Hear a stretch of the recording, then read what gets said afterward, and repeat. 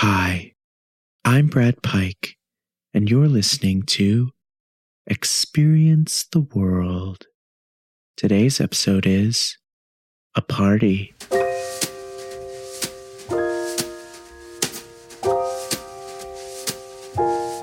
A party. A social event in which friends and loose acquaintances make a big mess in your apartment and dry hump on your bed. Maybe you can't go to a party because you're too shy.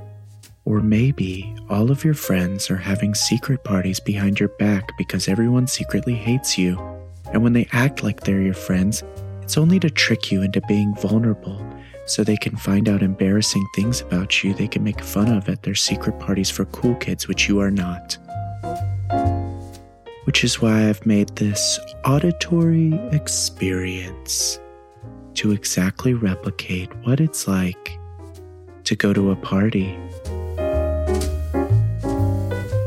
So I'd like you to close your eyes and imagine you're walking into your popular friend Hannah's suburban McMansion.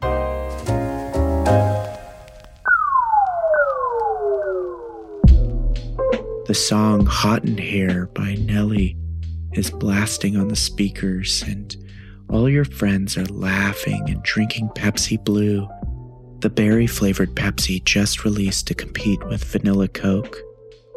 You stand awkwardly in the entryway looking around for someone you recognize.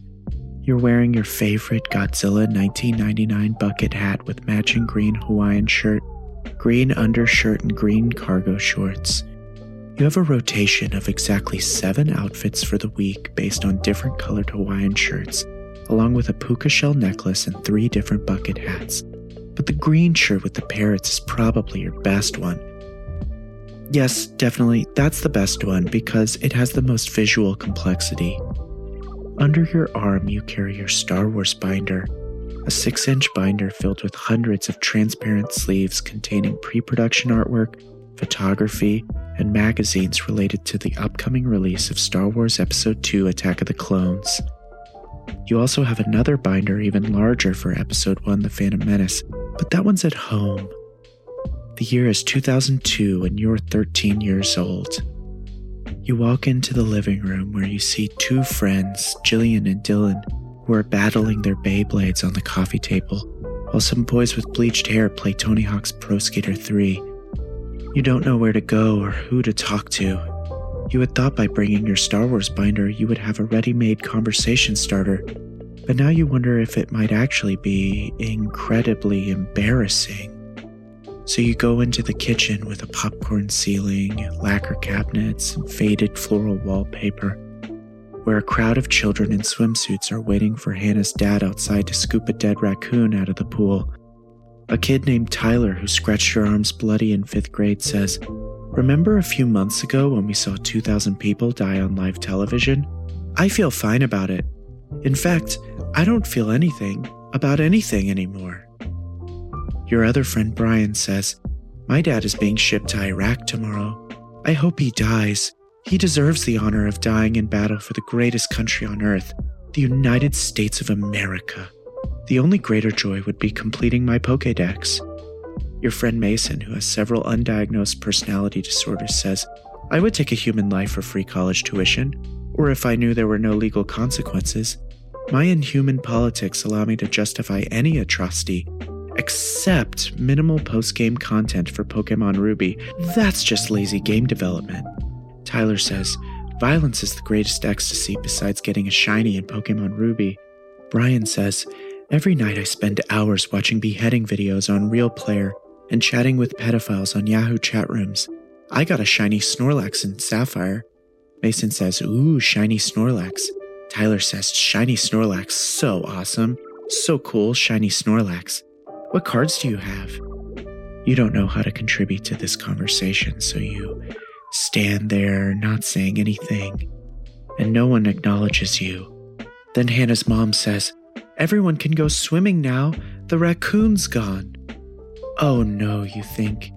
You knew it was a pool party, but deliberately didn't bring a swimsuit because you're insecure about your weird body and thought you could get away with staying inside and playing video games. But now you see everyone has a swimsuit on except you, and they all cheer and run out the back door and cannonball into the pool. Hannah sees you and says, "Hey, loser, where's your swimsuit?" You say, I forgot to bring one. She says, "That's fucking stupid." "Well, don't worry, we have extra." You say, "Actually, I don't, I don't feel like swimming." She cackles, revealing razor-sharp teeth, and says, "But it's a pool party. Why would you come to a pool party if you didn't want to swim? That's weird. That's crazy. You're literally insane. You should be locked up in an insane asylum for being so insane. Give me that." And she grabs your Star Wars binder and opens it to a random page. "What is this big fat monster?" You say, "That's Dexter Jettster. He's a basilisk on Coruscant who owns a diner and has connections to the galaxy's criminal underworld." She says, "Why did you bring a binder full of pictures of big fat aliens to my pool party, but not a swimsuit?" You say, "I thought maybe people would like to see Dexter Jettster." She rips the picture out of the binder and stuffs it in her mouth. "I hate this thing. I hate it. I want to kill you for showing me this big fat space monster. And I get away with it too, because I'm hot and rich and white. I will live a life of unimaginable pleasure and luxury, and you will live in squalor, narcotizing yourself with bland corporate media content so you don't have to think about how much worse your life is than mine. I'm going to buy a house when I'm 23. I'm going to have one of those office jobs where you don't really do anything but send an email every once in a while and make $120,000 a year. My social media feed will consist of thousands of magazine-quality photos of me in Venice, doing hot yoga and eating sun-dried tomato and basil arancini. I will never feel a single moment of insecurity or anxiety, ever. My skin will be smooth like an Uncanny Valley CGI porn pop-up ad." She throws your binder at your head and gets in the pool. You're so embarrassed and ashamed. What can you do? You want to be outside with the other kids, but you know it'll be awkward if you're just sitting in a patio chair alone staring into space. So you grab a Redwall book off a bookshelf and bring it outside. This way you will look normal, like you have something to do. You're not being weird by not swimming or talking to anyone. You just want to read this Redwall book by the pool. This one is called Mossflower, which is actually a prequel to Redwall. Redwall is a book series about a community of talking Catholic mice who live in an abbey that is perpetually under siege by rats and shrews. There's a whole moral hierarchy of talking rodents, but as soon as you step outside, two of Hannah's friends jump out and pants you. Your friend Dylan points and shouts, "Small penis." Then everyone in the pool starts chanting, "Small penis, small penis, small penis." You try to pull your pants up, but you're so panicked you drop your Star Wars binder in the pool. "No!" You scream as you watch it sink to the bottom, a picture of Poggle the Lesser dissolving into the depths. It's gone. Months of painstaking work and at least $50 in ink cartridges. You start sobbing uncontrollably, your body convulsing, your face hidden behind your hands. Someone says, "Look at him. He's crying," which makes you cry even harder because now everyone sees you crying and that's even more embarrassing. So that makes you cry even more. You shout, "No, no, you don't understand what you've unleashed." Hannah says, "What's wrong? Little baby gonna call his parents to come take him home?"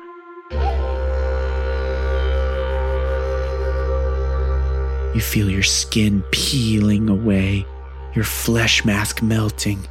You say, "I can't go home. You see, I was exiled from Otogunga." Two eye stalks pop out of your head, then two long floppy ears burst out, spraying gray fluid. Everyone starts screaming as your skull bursts open and an elongated duck mouth emerges. "Misa Jar Jar Binks," you say, "and Misa hungry for human flesh." With your long, powerful Gungan arms, you snatch Hannah out of the pool and rip her apart like a crab claw. You say, "Dis'n gonna be very messy." Your long frog tongue whips out and laps up her blood and entrails. The other kids shriek in terror and try to swim away, but you say, "We's a-going underwater, okie day." Then you dive elegantly into the pool and dart towards them. Before they can climb out, you chomp their legs off with your massive horse teeth. When you surface, you see someone called the police. The cops run over and say, "Get out of the pool, freak, or we'll kill you." You laugh and say, "You's a-thinking you's a-people gonna die?" Another bomb-bad party ruined. Icky, icky goo.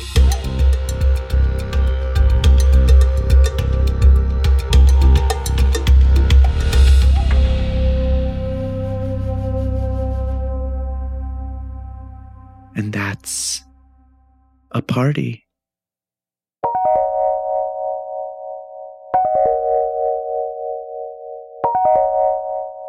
Please rate, review, and subscribe on Apple Podcasts, Spotify, or wherever you listen, and keep an eye on your podcast feed for new releases every other Monday of each month.